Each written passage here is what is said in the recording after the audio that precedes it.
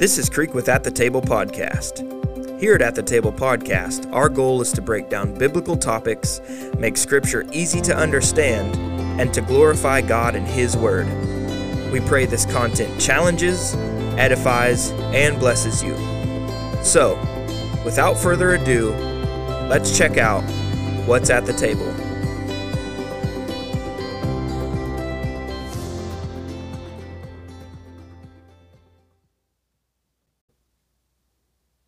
Good evening, everybody. Welcome to another episode of At the Table Podcast. I'm here with my two co-hosts as usual, the wonderful John and the awesome Creek. No sarcasm, no shots taken, just two brothers in Christ here to record an episode. By God's grace. By God's grace. I kind of feel like if you were doing the Basil thing that you just didn't do very well. Well, I was going to try to, but I don't think so. I've seen the hesitation. The wonderful. Well, I was half expecting you to be a out. clown on the intro, and so For real, dude, like, he just has that look. so I was a little bitter. I didn't want to say anything nice about you. Loki, did you just tell me I look like a clown? No, I said you were gonna. Well, I guess I did say that, but I didn't mean it like that. Wow. We're a little late to the punch, and we're sorry. Yeah, so a little disclaimer to our audience. Many of you who faithfully listen will notice that we typically release an episode every Saturday. This time, that did not happen. Unfortunately, we had some technical issues in the posting process, and we ended up with an entire episode that was deleted. Our entire audio file was gone. And so, for all of our fellow podcasters, I know there's a few of you that listen to this. I've often listened to your shows, and I've heard of your technical difficulties. Yes. And I've yet to experience them myself. And then today, or this week, it happened. It happened. Well, it was we did. so weird. Yeah. It was just Maybe gone. God was like, Other maybe God times, didn't like our episode, like, and it was like, yeah, no, you can redo this. or the enemy like hated it so much that he got in the way. And this one's gonna be better than. But We like talked a lot Dalton, you of were crap. about to talk about technical issues before, but those we know the reason why it happened. Yeah. This has no explanation. Yeah, we had some hardware upgrades that were needed, and that fixed most But of that. right now we're like in the Like- apex of equipment, and it just like The apex, he says. Like when we used to hover around one mic. those were the good days. No, they weren't. No, they weren't. But so we are very sorry for all of our listeners. Unfortunately, you can't always control technology, and We've all pulled a consensus and agreed to lay every bit of the blame at anyone else's feet but ours. I say Satan's a good candidate. Yeah. I mean, if he's not good for anything, if not something to lay the blame of something at. True. That's all he's good for. Yeah. So, if you're listening to this, Satan, enjoy that. We hate you. Straight up. I hate Sure. that dude. Yeah. Straight up. There's nobody in this world I despise more than you. Yeah, no doubt. Well, Besides maybe 18-year-old me. He's a Do you close think in the second lake of place. fire, God will just make him listen to this over and over and over? I doubt that. I hope that's not the Well, maybe I do hope Just it is. that part. Just Okay, that because part. I'm like, I don't know how to take that. Are you saying that our podcast is torturous and like that would be the ultimate hell is to have to No. listen to this? Or are you saying that it's so Christian and godly that would be torture to him specifically? Yeah. Okay, Probably because up I to can the rock person. with the second. The first one is kind of hurtful. I got so- just changing the topic. I got stung by a wasp today at work, dude. It feels like somebody punched me in the rib, There you go. and it hurts so What bad. color was it? Red. Oh, those are the demons. I had some technical difficulties of my own. So the belt came in, as you know, the Wrong deck- size? No, it was perfect. Okay. The deck belt came in for my lawnmower, which quit cutting. Me and Trey cut a rather large, very, very large yard together. It's a ranch. We got out there, and I was, 15 minutes in to cutting into Yeah. two people, it takes us usually an hour and a half to get done. And the deck belt went kablooey, as Rabbi Feldman would say. Not the big one, but it went kablooey. So we get this new deck belt replacement, and I start taking the mower apart when I get home from work after I eat supper, just before I came here. And through a long, grueling process, I finally get it on. You know how those belts and those springs are. God, it makes you want to punch somebody in the nose. That's horrible. But I got it on, and then, started up the mower, took a few laps, cuts like a dream. I mean, belts could probably use sharpened a little bit at some point, but not too bad. Blades. Anyway, I park it and shut it off. And my wife's like, "Oh, why'd you shut it off?" I'm like, well, I don't rightly know, other than maybe to put some stuff back together. Because you don't want to put all those blade guards back on and then have to take them right back off if you mess something up. So I turn it off, right? I go to start it back up and it won't start. Like, not turn over, not click, not nothing. So I'm tinkering around, and after about 25 minutes worth of stuff, my wife talks me into jump starting it. Still doesn't work. I cross the solenoid over, and it starts up, only to realize the whole time I had the deck engaged, and that's why it wouldn't turn on. Oh, man. I've never felt more stupid in my life. Yeah. Well, I would love to talk you out of that feeling. Yeah. Go ahead. I'm just kidding, dude. We've all been there. Don't have. Don't join Satan. Our banter really needs to be over because we don't need to take up 15 minutes doing it. But I have to say that I want some accolades. I brought to life again a mower that has been sitting in a barn for 10 years. Does this cat sound like Nebuchadnezzar to you For right real, now? dude. For real. Dude, that's impressive. Could either one of you guys do that? Look at this kingdom I've built with my Do either one of you guys? Let's see how long that mower runs. Don't say that. Because He's actually dependent on that mower running. Next time we're out there cutting, I don't want to Well, he's probably going to keep the deck on, and it's not even going to... The blade's on. Oh, this one's older than that. It doesn't have those safety features. Why don't you It will allow you to chop yourself into 1,000 It pieces. doesn't kill it if you go backwards with the blades That's on. only No. because the rats have eaten every safety wire that's attached to that mower. But I got it running. And for you, why don't you just go get stung by a wasp again? I'm just saying. Dang. I'm just Tell me that I did good. You did good. You buddy. did good. All right, And that's all I there's needed. someone else that deserves more accolades before we start. Crick and I attend a Bible study on Tuesday nights that we're actually skipping to do this.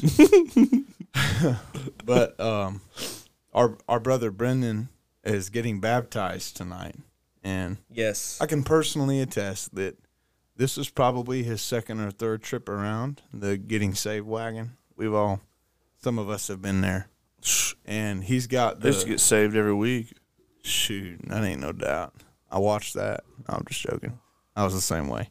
But yeah, he. Oh man, I didn't even see the dig at me until like 10 seconds later. Go ahead, sorry. But yeah, this time you can definitely tell this brother has been born again by the Spirit. Regenerated, yes. And sober. Yeah. Praise God for that. Dude, I've praise been God. following his journey, and I'm so proud of him. He's getting baptized. Brendan, if I can tonight. just say, from all of us at the Table Podcast, we are proud of you. very Yes. proud of you. Keep fighting the good fight, soldier. I see him Amen. out there with his family. I mean, it's awesome, dude. I'm Sure, happy man. for him. He's also an MMA guy. He's pretty tough. It's an MMA fight. Don't do that. So we got a shout out of country, and I can't remember which country we shouted out. Romania, yes. For all of you fans of Dracula out there, and to our listener in Romania, thank you for listening. We love you.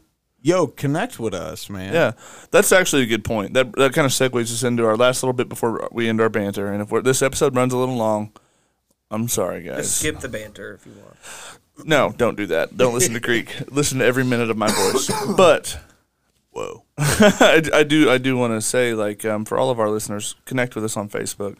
You can email at us at the table podcast mail@gmail.com. We'd love to hear from you. We'd love to connect and to create a community around this podcast. Yes. For those of you who know us, we already have that community in our local ecclesia and even some distance, but we would love to see that grow. So just email us or leave a comment on one of our posts. Just get a hold of us. Check in on the Facebook page. Just something to let us know you're out there. We'd love to connect with you. Okay, well, Without further ado, Dalton, what is at the table? I was going to ask you, but okay. Well, so we wrapped up last episode where David he's anointed and he goes out and he proves himself in battle while killing the giant Goliath, right? So we have this seed of the woman who he's from the right tribe, and he's anointed with a horn, symbolizing authority, and then he's initiated by killing a seed of the serpent, quite literally, by crushing his head. So it's looking pretty good. It's looking pretty good. Yeah. And we've come to this I guess I don't know the word that I want to say. It's not a dichotomy, but it's like a comparison, a contrast. Kinda, yeah. It's a contrast between David, who is the up and comer, right? The one who God has chosen. He is the Messiah, and this old king, this Saul, who was God, but he's rejected now. He was the Messiah, but he is rejected. So you almost have this Christ versus Antichrist. Yes. Yes. And this, by the way, is episode number 15 of our Snake Crusher series. So, Amen. Yeah. Awesome. I'd like to point out before we keep going, like, for the listener, try to really put yourself in the shoes of somebody who is witnessing this. Like, yes, this really, right now, from your perspective, this is the dude. This is the dude. As far as, the serpent himself, this is the guy. Yeah. He meets all the criteria as of right now that this is the Snake Crusher. This is how the story will be wrapped up. It's not been better than this. Yeah, at this point in the text, we have no given reason so far. Like a lot of our disqualifiers have been, where's your lineage? Where are you from? Circumstances that they can't control. Yeah, exactly. They've been Levites. They've been, from the tribe of Ephraim, et cetera, right? And then another one of the disqualifiers has been rebellion or sin, right? In fact, that was our second disqualifier of Saul. The first one was his lineage. He was from Benjamin. Thus far, at this point in time, we have no such rebellion in David. So, like we said in the last episode, let's just imagine you were reading this as if it was a novel. And at chapter 17, your eyes got droopy, where we ended with our last podcast, and you fell asleep. When you wake up and you engage this text again and you see David's hitting all the right notes for you. He seems to be right where everywhere where Saul was wrong. Every time that there comes a decision time where it's like, what are you going to do? He always has a heart after Yahweh. He always does things Yahweh's way. He's not consulting a priest when there's a Nephilim out, disgracing the armies of Israel. He's going out and he's fighting on behalf of his God. Right. It says that he's after God's own heart. And I would like to point out, being after God's own heart doesn't mean you're perfect, doesn't mean anything like that. It actually purely means you're acting in faith based off of what God has told you. And that is what David has done every time. Yeah. And he's done a pretty stand-up job. I mean, to be real, there's not been the variances. Like Saul eventually, not to belabor the point, he did eventually attack the Philistines after his son already engaged them. But David has been eager to fight the battles of the people. He's been eager to be the representative on their behalf and stand against the representative of chaos. He's been eager to engage odds, and not from a place of trying to establish his own image. That's good. He's not been seeking to build his own statue. He hears God's name being blasphemed, and it is zeal for the name of the Lord and love for the name of God's name that fills him with rage. He's intrigued at Saul's daughter and the taxlessness, don't get me wrong. Right. He definitely acts intrigued. But whenever he hears that Goliath is spewing blasphemies against God, it's almost like David turns around to the rest of the group and he's like, why are you stomaching this? Yeah. And he doesn't see the anointing as something to have for one's own sake. This is something that God has given me on behalf of the people. This is something that God has given me on his own behalf, for his name's sake. Yes. And for this, and why else did he create Israel except for his own name's sake? And that's where that last chapter left off. You've got the Israelites plundering the Philistines' camp. The Philistines abandon their camp and they tuck tail and bounce. Right. because their champion has just been literally killed with a rock by a 16-year-old boy. There's nothing else to fill in the blanks there other than divine intervention, right? Yahweh has favored David.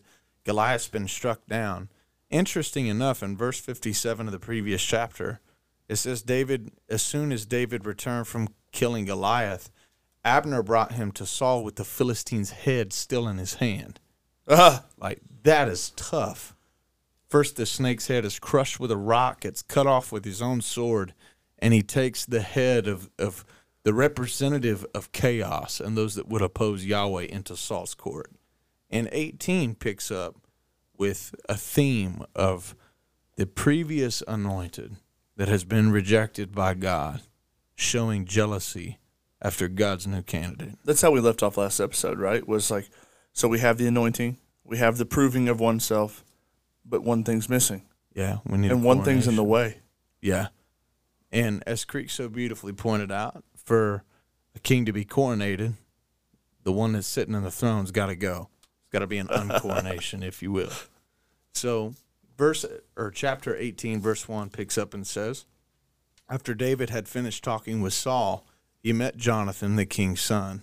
There was an immediate bond between them, for Jonathan loved David. From that day on, Saul kept David with him and would not let him return home.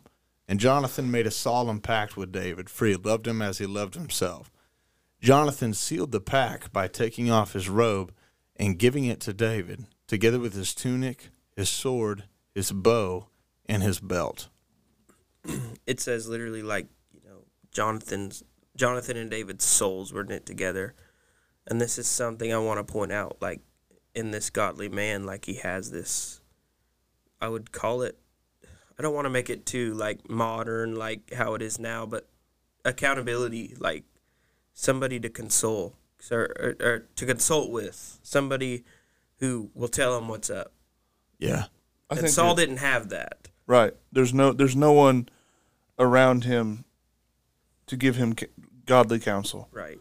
And there's a theme in this next verse that's going to become really, really important way later on. So in verse 5, it says, whatever Saul asked David to do, he did it successfully. So Saul made him commander over the men of war, an appointment that was welcomed by the people and his officers alike. But it says, when the victorious Israelite army was returning home after David had killed the Philistine, women from all the towns of Israel came out to meet King Saul. They sang and danced for joy with tambourines and cymbals. This was their song. Saul has killed his thousands, and David his 10,000s. This made Saul angry. What's this, he said. They credit David with 10,000s and me only with thousands. Next they'll be making him their king. So from that time forward, Saul keeps a jealous eye on David. Is Saul among the prophets? I mean, but oh man! But something that I find interesting, like, you would find and this is ultimately where in a later book in the Bible that we'll get to much later, there's a word marathona. It's a race, and it's used to describe what would happen whenever a king and his army would leave their prospective city-state and go out to do battle with another and conquer another. They would send a runner back home in a marathoner race. And this soldier would run back to the city and proclaim the victory of the king and give the news of that to the city so they could prepare a parade, right? Well, these women are like preparing to receive Saul, it says. Even though he hasn't really done anything, David's the one that's done something, and the armies have done something. And the armies come back, and at what should be like a time of celebration, like women are saying, hey, Saul has slain his thousands. They give him honor. When it's like, in this battle, you really don't deserve any, but Saul has slain his thousands, and David his tens of thousands. And over the champion of the Israelites, when the army returns victorious, Saul doesn't receive that parade and that news very good. right. Even though, I mean, you're pointing out that he doesn't deserve any honor, but In this particular case. the fact is, though, is that he's the king. And so it doesn't really matter who does what. They're doing it under his leadership, and ultimately he gets honor. He gets glory.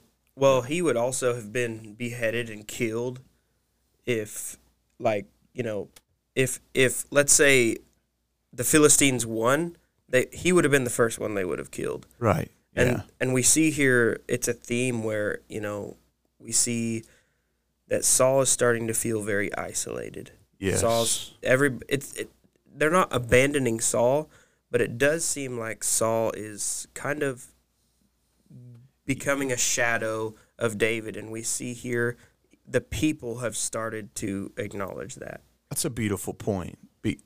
It's in a way like his isolation, his recoil is, what would you say? It's instigated, or it's a result of, or it's catalyzed by. That's a good way to put that. It's catalyzed by positive things done on behalf of the nation of Israel, right? Yes. These good things that happen to them that God uses David to do causes Saul and his frame of mind to recluse. And as his frame of mind is bad, the next part of this text shows us that it's not just has been bad, but it seems to be getting even worse by the day. And I agree with you. I just think that it's self-imposed. Sure. Like, he doesn't have to view this as a bad thing. No. David's honor Right. could be his honor. Sure. It's my servant that went out and killed Goliath. And David even refers to him as king, and Jonathan refers to him as Saul's servant. And we know that, Yahweh has rejected Saul. And so, perhaps, he's seeing this rejection, and it's almost like it's unrolling. The truth is like even pagan kings, right? Like when Pharaoh's country gets saved by Joseph, he doesn't hate Joseph for it. Yes. He honors him, right? Right. Because like this honors me too. Sure. And so it's like this lack of wisdom that even a pagan king would look at that and say like, hey, Yeah. whether by me or him, we're saved. Yeah. Praise God, right? Well, the Sodomite king with Abraham, too. Like, oh, just give me back the people. You can keep everything yeah, else. like And he's like, no, you're not. willing to death to bless your socks off, you know. But here, it's almost like that at the end of the last chapter when it mentioned that there was an evil spirit. It's almost like it's just poisoning him. Yeah. Well, that's what I was going to say. His condition by the day is getting worse, and it seems like a catalyst to that is this tormenting spirit. And that's what it says in verse 10. The very next day, a tormenting spirit from God overwhelmed Saul, and he began to rave in his house like a madman. David was playing the harp as he did each day. But Saul had a spear in his hand, and he suddenly hurled it at David, intending to pin him into the wall. But David escaped him twice. Saul was then afraid of David, for the Lord was with David, and I turned away from Saul. Finally, Saul sent him away and appointed him commander over 1,000 men, and David faithfully led his troops into battle. He continued to succeed in everything he did, for the Lord was with him. When Saul recognized this, he became even more afraid of him. But all of Israel and Judah loved David because he was so successful at leading his troops in battle, which harkens back to the first thing that they asked for. You know, I can't remember if we pointed this out, but etymologically, that's a really fancy term to say like the root of language or the meaning of the root languages in this text. Saul's name is etymologically related in Hebrew to the same word that the people, it's this like related to saying asked for. Right. Saul and Saul. The two words are related. Requested almost. Yeah, exactly. And it's like David's like the good guy that's doing the thing that they asked for, but he's not like the other kings and according to whom they have asked. Whereas Saul shows us that's exactly what he is. He's just like all those other guys. And one thing we mentioned in the last episode was that David was supposed to get a wife out of this ordeal. Yeah. And Saul was supposed to give his daughter to him. And we find out it's not what he does. I love what he says. He says, one day Saul said to David, I'm ready to give you my older daughter, Merab, as your wife. But first you must prove yourself to be a real warrior by fighting the Lord's battles. Holy cow. The pair on this guy, dude. It's like a real warrior. I know battle. Don't you remember the song? You know? Yeah, exactly. Or it's like, bro, don't you remember when you were silking in your tent? When you were hiding behind luggage? But that's exactly it. It's just a manipulation tactic to get David killed. He wants David to die among the Philistines. And it seems as if like he is attempting in hubris to prop himself up high. Like everything from this point forward, it feels like Saul trying to cleave in desperation to the scheme. Throne. Yeah. Right? He's scheming. He's trying to be like subtle. Like he's tempting David with this daughter, which he already promised him. Right. But like where any other man would be like, yeah, this is going to make me son-in-law to the king. Like this is a position to have. Sure, this is great. Yeah. You see that like in 18, like David doesn't take, he's pure in heart. He doesn't take the trap. He doesn't take the bait. He says, who am I? And what is my family that I should be the king's son-in-law? Yeah. My father's family is nothing. So it's like almost when it comes to like the Joseph test, right? Like, are you going to try to take this, what has been promised to you by God? Yeah. Are you going to try to take it in your own way? So, yeah, and that's with the second daughter. Because the first one, he's like, hey, I'm ready to give her to you. And then David's like, oh, cool. And then Saul doesn't. He gives her to somebody else instead. And then he's like, you know what? I've got an idea. I'm going to give my younger daughter to David as a snare. Yeah. So that he would get killed because of her by the Philistines. So, which is kind of erroneous to think about. Like, this dude took on the baddest Philistine in the entire camp. How jealous can you be? They're literally singing songs about the tens of thousands that he knocks down. And you're thinking you're going to get... They ran from him. When he was a boy, they fled from him. And if all that isn't enough, you know that the Spirit of God is with him. That's what I was about to say. Why would you want that to die? Why would you want that to depart? You would the rather Spirit of God is amongst the people again. He is on, this leader. That is a thing to desire. So Saul, like, kind of wrapping this chapter up, gives this outrageous bride price, this like outrageous dowry. He's like, you know what? You want my daughter? What more does the king ask for than just 100 foreskins of the Philistines? Like, what more does he ask for? Like, what? Are you serious? First of all, weird. I wonder if that's part of that spirit, dude. Oh, my goodness. Like,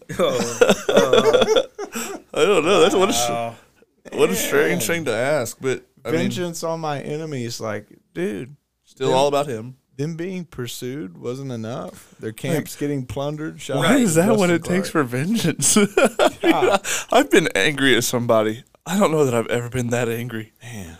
It's wild. I think you pointed something out in our last take. Like you said, maybe that's something that someone wouldn't willingly give up. So it means that you definitely killed them. Yeah, like they're dead. He doubles it, right? David kills 200 Philistines and takes 200 foreskins. That's what's crazy. I don't know how he carried him back. It says David delighted to accept the offer. He had a bag. I just can't help but picture the guy he's not in the squad that got yanked, and he just walks up on all of his fallen brethren and just sees the mess that's been made. Well, and he's probably thinking, what a freaking weirdo. And what's crazy is like the double down after double down after double down, right? He's like, one scheme after another doesn't work. I can't imagine. One lie, one broken word. And it says like whenever Saul realized that the Lord was with him, this isn't the first time this revelation has come to him, but when he realizes the Lord is with him and that Michal loved him, that his daughter loved David, Saul became even more afraid of him, and he remained David's enemy for the rest of his life. Well, it's that theme of isolation. Like, my daughter loves him now. Like, this is kind of getting out of control. Like, everybody's taking his side. Yahweh has first rejected me. The people have rejected me, and then now my own daughter. And his son, Jonathan. Right.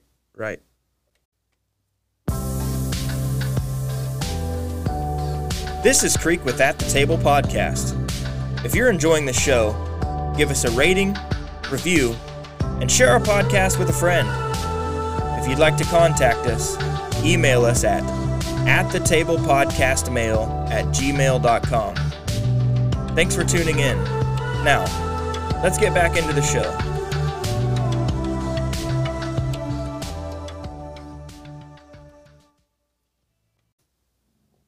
There was something else you wanted to expound on?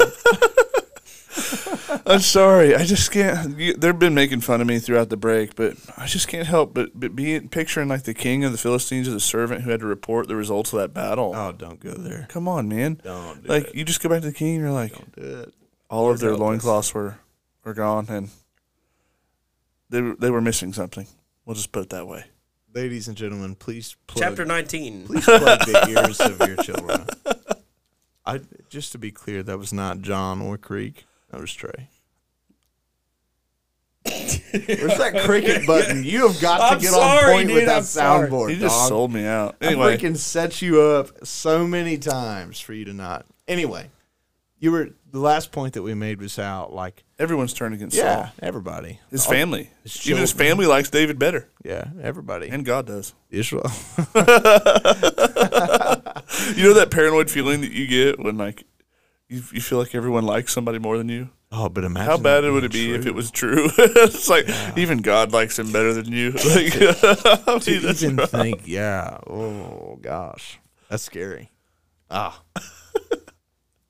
this brings up a good point that we're continuing to see a process where there's failed attempt, no repentance.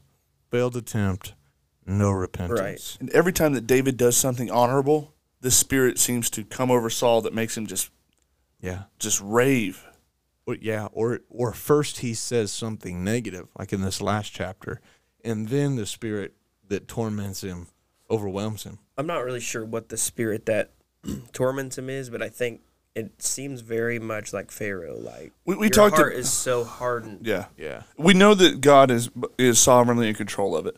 And we mentioned in the last episode, just very briefly, like, that it's not necessarily a demon. But the more that we've studied and the more that we've read it, to me it just seems to be so related to the cutting off of Goliath's head. It seems so related, like, that this spirit that was you were supposed to go to battle against, when David kills that thing, instead of giving him honor, this spirit has come and it's poisoned you. And it just seems so related to that in my mind. I cannot separate it from, like, now not only is the kingdom been ripped from you, now not only is your dynasty been ripped from you, but now you're the thing that was supposed to die. And you are a king like the other nations. You've got the spirit that's tormenting you and possessing you and tearing you up. You're just like the other nations. You mentioned that his name means asked for. It's like, granted, it doesn't get any more. You're literally, in seemingly, at least in my mind, it seems to be a connotation like you're almost a Nephilim king. Yeah. It's unscripted.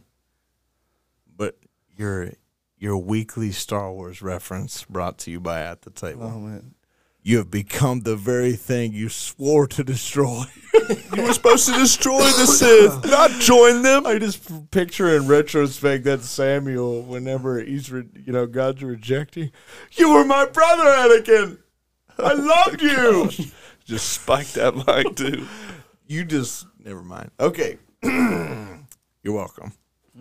Dude, Disney ought to be paying us major bucks. Okay. I don't want They any of actually their do have money. Star Wars now. Lucasfilms, yeah. God, we should get, if we're going to be given, no, we don't want your money, Disney. Yeah, Actually, for that's real. true. Yeah, Get we out. would never accept a responsibility. Plus, yeah. Anyway, and We wouldn't get it anyway. We're not rainbow enough. That's true. Never will we be. Never will we ever be. Chapter 19 continues to pick up on the snowball effect. So Saul urges his servants and son, Jonathan, to assassinate David. But Jonathan, because of his strong affection for David, told him what his father was planning. Tomorrow morning, he warned him, you must find a hiding place in the fields, and I'll ask my father to go out there with me, and I'll talk to him about you. Then I'll tell you everything I can find out. So the next morning, Jonathan spoke with his father about David, saying many good things about him. Typically, that is not catalysted a good thing in Saul's mind. But he said, the king must not sin against his servant David, Jonathan said. He has never done anything to harm you. He has always helped you in any way that he could. Have you forgotten about the time he risked his life to kill the Philistine giant, and how the Lord brought a great victory to all of Israel as a result? You were certainly happy about it then. Huh. Why should you murder an innocent man like David? There is no reason at all. So Saul listened to Jonathan and vowed, as the Lord surely lives, David will not be killed. So afterwards Jonathan calls David, tells him what happened, brings David to Saul, and David serves in the court as before.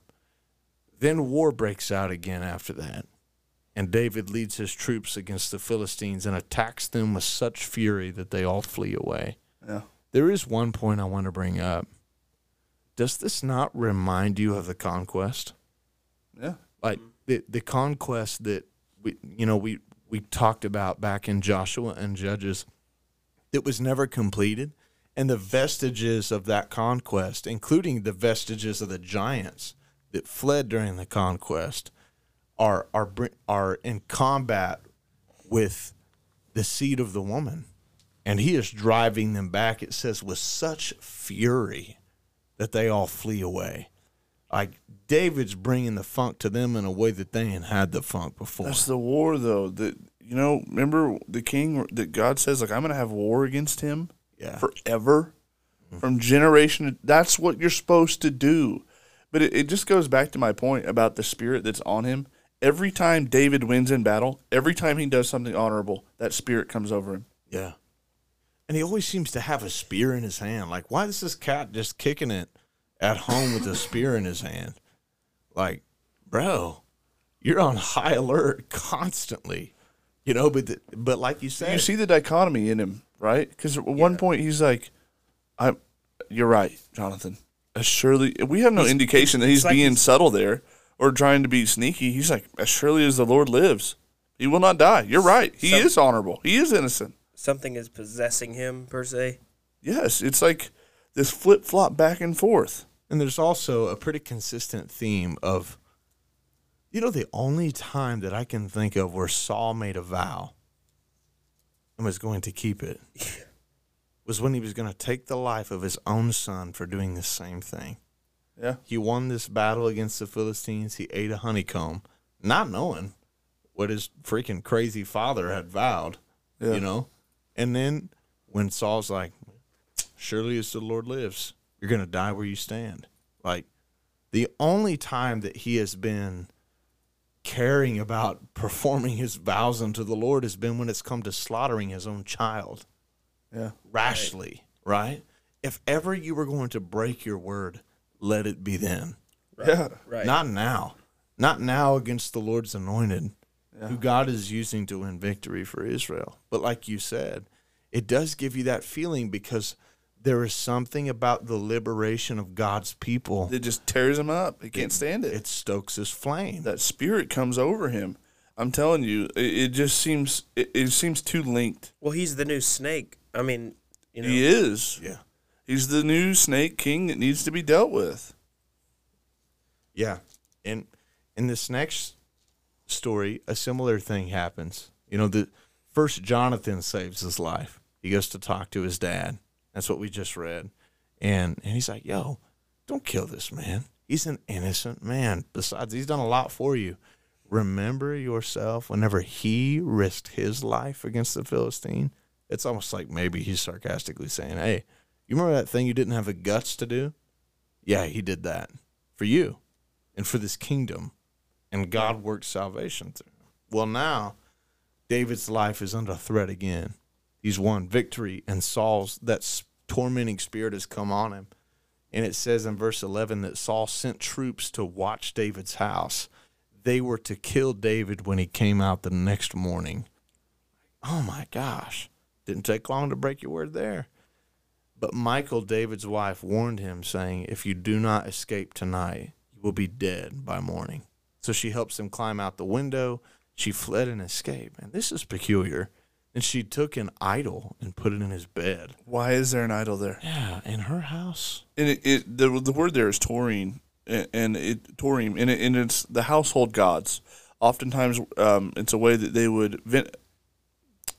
they would honor their ancestors. Ancestral spirits. Yeah, ancestral spirits. Pagan, though. Not ever, ever is it acknowledged by God as a good practice. In fact, it is strictly forbidden. Prohibited. However, we do see it's the same word, like, and it kind of almost, it feels to me like an escalation of rebellion. When Rachel, right, when she flees, and Laban comes looking for her and her husband, those Torim, the same word, the household gods she stole from her father, she was able to hide them in the saddle of her donkey, and she sat on them, and they couldn't be found. They were small enough they could be hidden. Here, they're big enough that they could put a blanket over it and a pillow under its head to make it look like it has hair. And it makes you wonder where she got. And it's the size of a person. It makes you wonder where she got this, right? Because they're at David's house. So surely this is not David's. But what would make sense to me, this is all speculation for the listeners. That's all speculation. So the taurine is also connected to a territorial spirit. And it's interesting how Saul is so territorial over the throne. And there's a taurine in connection with his daughter. I don't know. To me, too, like, well, we'll just say that. I'm not going to go into it now. But I will say this. Consistent theme through Scripture. If you're ever trying to get away from someone who's trying to kill you, go out a window. Yep. Right. You need a friend that can lower you out a window. Spy. Because it is the best way out. Oh, my.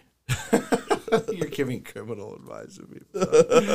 That's biblical advice. I don't know what you're talking about. When the troops came to arrest David, it says in 14, she told him he was sick and he couldn't get out of bed. But Saul sent the troops back to get David. So it's almost like they're like, oh, he's sick and in bed. No, we're not going to kill a sick dude. So they go back and Saul's like, ha, it's perfect. That's the perfect opportunity. Go get him. So they go back. And when they came to carry David out, they discovered it was only an idol in the bed with a cushion of goat's hair. And he says, why have you betrayed me like this and let my enemy escape? He's mad that of a betrayal. He's mad about betrayal. Ironic, isn't it? That's our second Star Wars reference for the episode. Yeah. And Michael said, I had to. He threatened to kill me. And it's like, well, we would kind of prefer that you didn't say that, but we're glad you did what you did. Yeah. So I guess we'll take it. We'll justify that one. Yeah. We'll look past it. So then Samuel took David to live with him. So David escapes, and out of all places he flees. He goes to Ramah, where Samuel is. And it's interesting because this is the first time since the initial anointing, the beginning of David's ascent to the throne, that Samuel has been brought to the text. And David is fleeing to him for safety. So he escapes and goes there to see Samuel, and he tells him everything Saul had done to him. Man.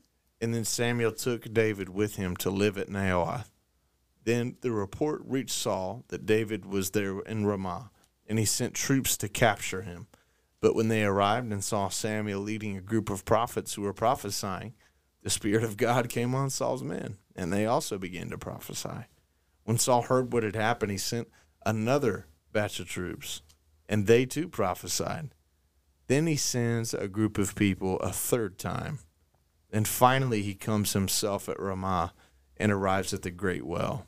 Where is David and Samuel, he says. And they are at Ramah. So they tell him where he's at. And on the way, the Spirit of God comes on Saul even as well. And he too began to prophesy all the way there. He tore off his clothes and lay naked on the ground all day and all night, prophesying in the presence of Samuel. The people who were watching exclaimed, what is even Saul among the prophets? 2 questions. What do you think he had to say when he was prophesying? Probably not good against himself. Second of all, doesn't doesn't it seem like Samuel's got to be feeling pretty? I don't know. the murderous king who's come to kill the anointed one, and who would have killed Samuel too if God had not told him a crafty way to get out of it. It falls, strips his clothes off naked, falls on the ground before you, starts prophesying. Probably nothing good about his own self. Oh, heck no. And he lays there all day and all night. Naked. Humbled. Very humbled. This debased, story, one might even say. Oh, Dr. Gates, I know you can feel this a lot, but I'm struggling so hard not to jump into future passages. Don't do it. Because this reminds me of another prophet who's approached on behalf of a king by 3 separate groups of people. All 3 times ends up in folly, except that folly is a lot more violent than prophesying. Man. But that's a forecast. I won't divulge into too much detail. So, chapter 20, where we're going to end today, finds David now fleeing from Naioth and Ramah and finding Jonathan. And I will say, like the first time that I came across this, one of the first questions in my mind was like, David, why? Like, you're safe here. And anytime someone comes to get you, the Spirit of God comes on them and they prophesy. Why would you flee from here to go anywhere else? But it's necessary. Yeah, I mean, I'm just saying, like, from a practical standpoint, the first time I heard that, I'm like, nah, bro, go back. That was the safe spot, So, anyway, Saul ain't coming back. After one night of that, he ain't coming back for number 2. And that's kind of sad, because that's the first time that the Spirit has come, the Spirit of God, let me rephrase, has come on Saul in a very long time. Yeah, better be specific here. Yeah, another Spirit's been coming on him quite a bit. What is my crime, and what have I done? David asked to Jonathan. How have I offended your father that he is so determined to kill me? That's not true, Jonathan protested. What? Well, you just have to know he that has to be out of the loop. I think. Well, he's a commander in the army too, and there is an ongoing war against the Philistines. But that being said, the last time he spoke to his father said, "As surely as the Lord lives, David will not die." And so Jonathan's rocking on the point, like, surely he wouldn't swear by Yahweh and break his oath. That's heavy. Jonathan says, that's not true. He protests, you are not going to die. That's true. At least not yet. Not for a long time. He always tells me everything he is going to do, even the little things. I don't know about that. I know my father wouldn't hide something like this from me. It just isn't so. You're loving that translation, right? I just can't even. I really miss my ESV.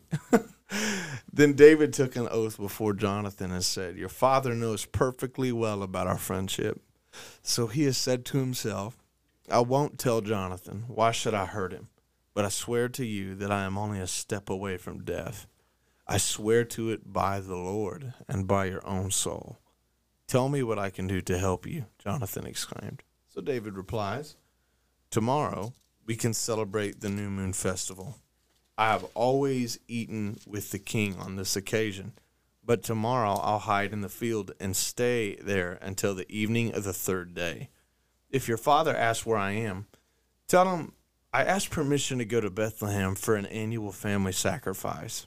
If he says fine, you will know all is well. But if he is angry and loses his temper, you will know he is determined to kill me. And again, I'm struggling so hard not to jump. But this won't be the last time that a Messiah is in Bethlehem and a wicked king ruling desires to strip his life from him. Anyway, show me this loyalty as my sworn friend, for we made a solemn pact before the Lord. Or kill me yourself if I have sinned against your father, but please don't betray me to him. So Jonathan swears this oath, and David says, how will I know if your father's angry? So Jonathan's paraphrasing here. Tell you what, come out to the field with me. He says, I promise by the Lord, the God of Israel, by this time tomorrow, or the next day at the latest, I'll talk to my father. And if he speaks favorably about you, I'll let you know. But if he's angry and wants you killed, may the Lord strike me and even kill me if I don't warn you. And, one last thing. Treat all of my family with steadfast love. That chesed, that same word that God spoke back to the people at Sinai when they rebelled. My steadfast loving kindness. Show me and all of my family chesed forever. And so David says, you got it. He literally says that, treat my family with this faithful love, even when the Lord destroys all of your enemies from the face of the earth. It's almost an acknowledgement like, some of my family might be among those enemies. Yeah. But God's going to destroy them. Amen. So he makes his pact with David. May the Lord destroy all of your enemies. Jonathan made David reaffirm his vow of friendship again, for he loved David as he loved himself.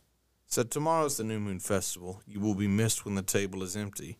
The day after tomorrow, towards evening, go to the palace where you hid before and wait there by the stone pile. I'll come out and shoot these 3 arrows. And paraphrasing the rest of that portion, he says, you'll know if my father's angry if I shoot those 3 arrows. And instead of sending my servant all the way out to retrieve, if I tell him, hey, are they not beyond you? Let's just go back. But if I tell him, go ahead and go pick them up, you're good, right? So they go to the field, and he shoots these arrows out after he's talked with his dad. And here's what the conversation goes like. Saul didn't say anything about it that day for when David's missed. This is verse 26. For he said to himself, something must have made David ceremonially unclean. But when David's place was, it's kind of ironic that Saul's thinking, oh, well, maybe he wasn't ceremonially clean. Right. Like, bro. Yeah, you just tried to kill him, dude. But to me, though, it shows still, once again, like the bipolar almost, this flip-flop in Saul constantly back and forth. Like, why would you assume that that's the thing that made him not come to dinner? Not the fact that you tried to run 3 spears through him. Man. Or that you tried to go all the way to Ramah to kill him in front of the prophet of God. 3 groups before you went yourself. 3 groups of soldiers first. Like, the last time this dude seen you were butt naked prophesying all day and prophesying all day and all night. You know what it says to me, and I hate to kick a dead horse, but it's like something you said earlier, Creek, kind of struck a chord with me. It's Satan really wants David dead. Yeah. He cannot stand it. He wants David dead so bad. Because we this series is called The Snake Crusher, and we know that no one knows Scripture better than Satan, other than the Word himself. And so it's like, if we're going on these clues, yeah, you were right. Satan's got to be extremely concerned that the end is nigh, because David's looking really good. And with this spirit that's on Saul, it's like he's trying very hard to get rid of David. Very hard. Yeah. And so Jonathan, Saul's finally like, hey, why isn't the son of Jesse here at the feast, either yesterday or today? And Jonathan said, well, David earnestly asked me if he could go to Bethlehem. He said, please let me go, for we're having a family sacrifice. My brother demanded that I be there. Please let me get away to see my brothers. That's why he's not here. Cover the ears of your little ones. Saul's response is not good. Verse 30 says, read it with a straight face. Don't NLT paraphrase is so don't skip it. It's like so crazy. Mega cringe. So, which of course what he said was mega cringe. But in verse 30 it says that Saul boiled with rage at Jonathan, and he said, "You stupid son of a whore." The ESV says, "You son of a perverse, rebellious woman." That sounds like a really English woman. Oxford way of saying the same thing. You stupid. He called his son. First of all, you're insulting your son. Second of all, you're bringing his mama into it for no reason. But he says, "You stupid son of a whore." That's rough. Well, it's even crazier. He says, "As long as that son of Jesse is alive, you'll never be king. Now go and get him so I can kill him." And he's more or less saying here, like, unless David dies, you're never going to be king. Saul is will not be acknowledging king. what everyone else knows to be true. David is the next king. Yeah. And the next part I love, because Jonathan says, why should he be put to death? What has he done? But then Saul hurled his spear at Jonathan, intending to kill him. So at last, Jonathan realized that his father had really determined to kill David. He just tried to kill the heir that he was so concerned about. And it shows you, I'm so glad you said that his concern is not for his son's kingdom. Saul didn't kick back like this when his dynasty got rejected. Saul started kicking back like this when he was rejected. Right. Yeah. Never said squat about Jonathan being rejected. But now that Saul's replacement is before his naked eyes on a day-to-day basis, he can't stand it. Absolutely can't stand it. And he tries to tell Jonathan, it's almost like he knows because of their friendship. He does know that Jonathan knows where he's at, because Jonathan's like, I told him, yeah, go ahead and go. Yeah. And then, Saul's like, go bring him to me so that I can kill him. And whenever Jonathan says he's innocent, the same kind of treatment that the anointed is getting from Saul, that anyone that would ally themselves to the anointed gets from Saul too. Even his own son is not exempt from literally having a javelin thrown at him. But Saul says something true, not the shaming of Jonathan's mother. I love how he calls Jonathan's mother a whore and then accuses Jonathan of shaming her. But that being aside, right. What he says, and this is the part that I love, he says, do you think that I do not know that you want him to be king in your place? It's like, shaming yourself. Well, yeah, because Yahweh wants him to be king. It's crazy. Right. He's like, shaming yourself and your mother. Bro, you did that. You called her a whore. Just now. You called me stupid and you called her a whore. This dude is wild, dog. It makes no Absolutely sense. wild. But I love that because, it's something we began this episode with, is Jonathan does not see the anointing or the kingship as something to be had for one's own sake. Yes. If David is anointed, if God is with David, if the Spirit of God is in David, then that's who should be king, because that's what we need. We need to be led, right? We need to be led by someone in whom the Spirit of God is. Man. Yeah. Amen. And it's good Jonathan feels that. But like you said, apparently Saul doesn't. And the story ends, at least for this chapter, tragically, in the way that, Jonathan storms away from the table. So apparently, Saul's just keeping a spear by the table, too. Like, everywhere this dude sits, he's got a spear. It's freaking crazy. But he tries to spear Jonathan while they're sitting at the table. And Jonathan storms away from the table in fierce anger. And he goes out and he shoots the arrow. And you can just imagine. Creek, you said something at the beginning that's so pivotal. So often we kind of glaze over the text and we forget a human being that bleeds, that hurts, that weeps, that cares, and that cries just like you is who you're reading about.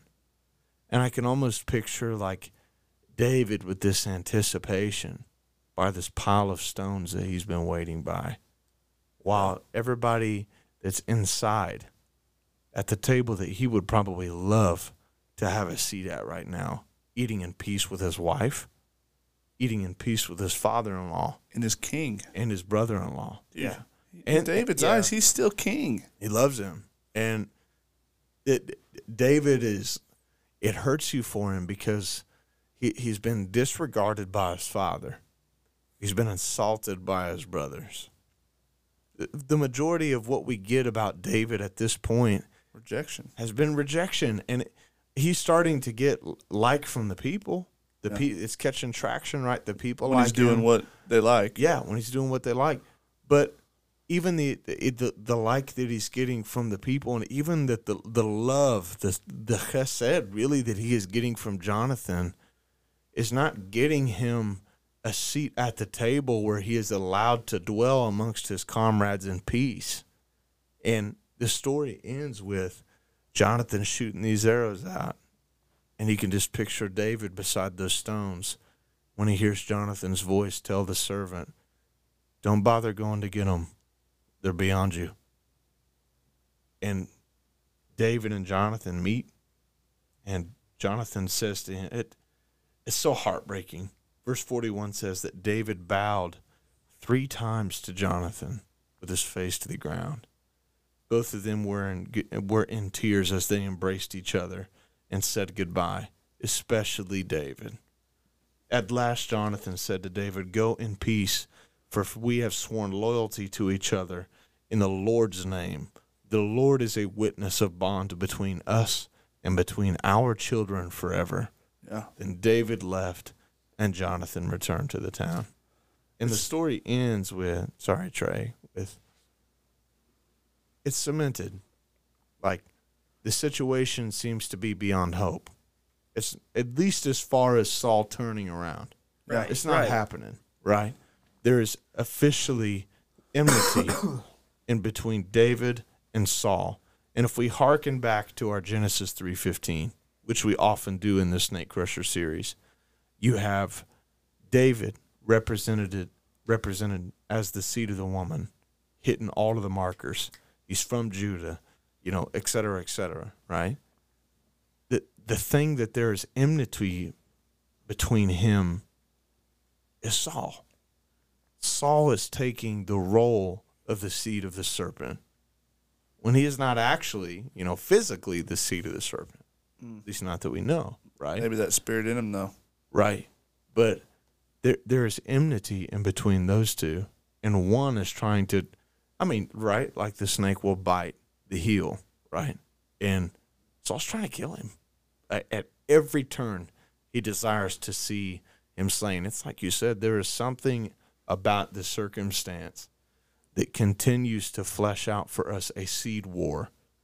There is a war that is waging to knock Yahweh's chosen seed off before he gets here. Yeah, I don't think that it's any coincidence. I mean, you have this giant killed, and if we haven't been clear in this episode, we've talked about in other episodes, so if you're just kicking on now, like, the consensus amongst early church fathers and Jewish historians in the Second Temple era is that demons, what we call demons in the church, they are not specifically fallen angels. They're not angels. They're never called angels. But demons are the departed spirits of the giants, of the Nephilim. They're the spirits that they're not welcome in heaven, right? But their time to go to hell isn't yet. Yeah. And so they wander the earth, and it's like the second this Nephilim has his head cut off, this spirit comes on Saul and starts trying to do what Goliath was trying to do. It's the same thing, right? What it couldn't do through Goliath, it's trying to do through David. And I'm not sure that it's the same spirit, but the goal is definitely the same. Through Saul to David, yeah. Right, and it is deeply connected. And we leave this off in like a sorrowful moment where if you thought that David was going to take the throne because of his marriage, right, it ain't happening. No. It is not happening. We will have to have a very ugly uncoronation. Right. But the cool thing is that the heir apparent, Jonathan, by Saul's own mouth, don't you think that I know that you want David to be king instead of you? Like, yeah. Wow. Because that's what God wants. Yeah. And what God wants is good. Yeah, that's a good point. And that'll be like that when we pick up next time in our Snake Crusher series, that's what we'll be exploring about our current candidate of the Snake Crusher is we are waiting. This is, in narrative terms, this is the ascending part of the text, building up to a climax. We need that scepter, right? There's that was gonna be a promised. fallout. And I'm thinking of the prophecies of Balaam, right? There's a scepter. Is this the scepter? It's like it's from Judah. It's coming, right? This is going to be the one who reigns forever. Maybe. Well, God has protected David thus far, so Yeah. Just I know we talk about this all the time, but like this is like the third landing. Being from a Pentecostal tradition, we get more than one. But something that you said earlier, Dalton, you were contrasting David. and the kings of the nations, right? Like that he isn't like those. But in a way, the fact that he is after Yahweh's own heart, he almost is like those other kings. He does have a heritage, right? He does have a father who is God, just not in the same way. Right. And I couldn't help but get it out of my mind. It's like he does have a representative father in the heavens, and his reign does come from him. His appointment, his anointing, it does come from a divine. And in fact, he's the only one who has any legitimacy in that. Yeah. Well, guys, that's it. Yeah. Thank you for tuning into another episode of At the Table Podcast. I pray that it blesses you guys and you all gain insight and learn something.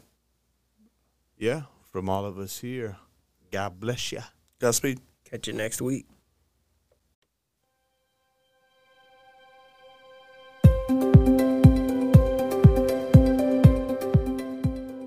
Thank you for joining us for another episode of At the Table Podcast. We hope it blessed you and taught you something. And if you enjoyed, leave us a good rating and like us on Facebook. And from all three of us, until next time, thank you and God bless.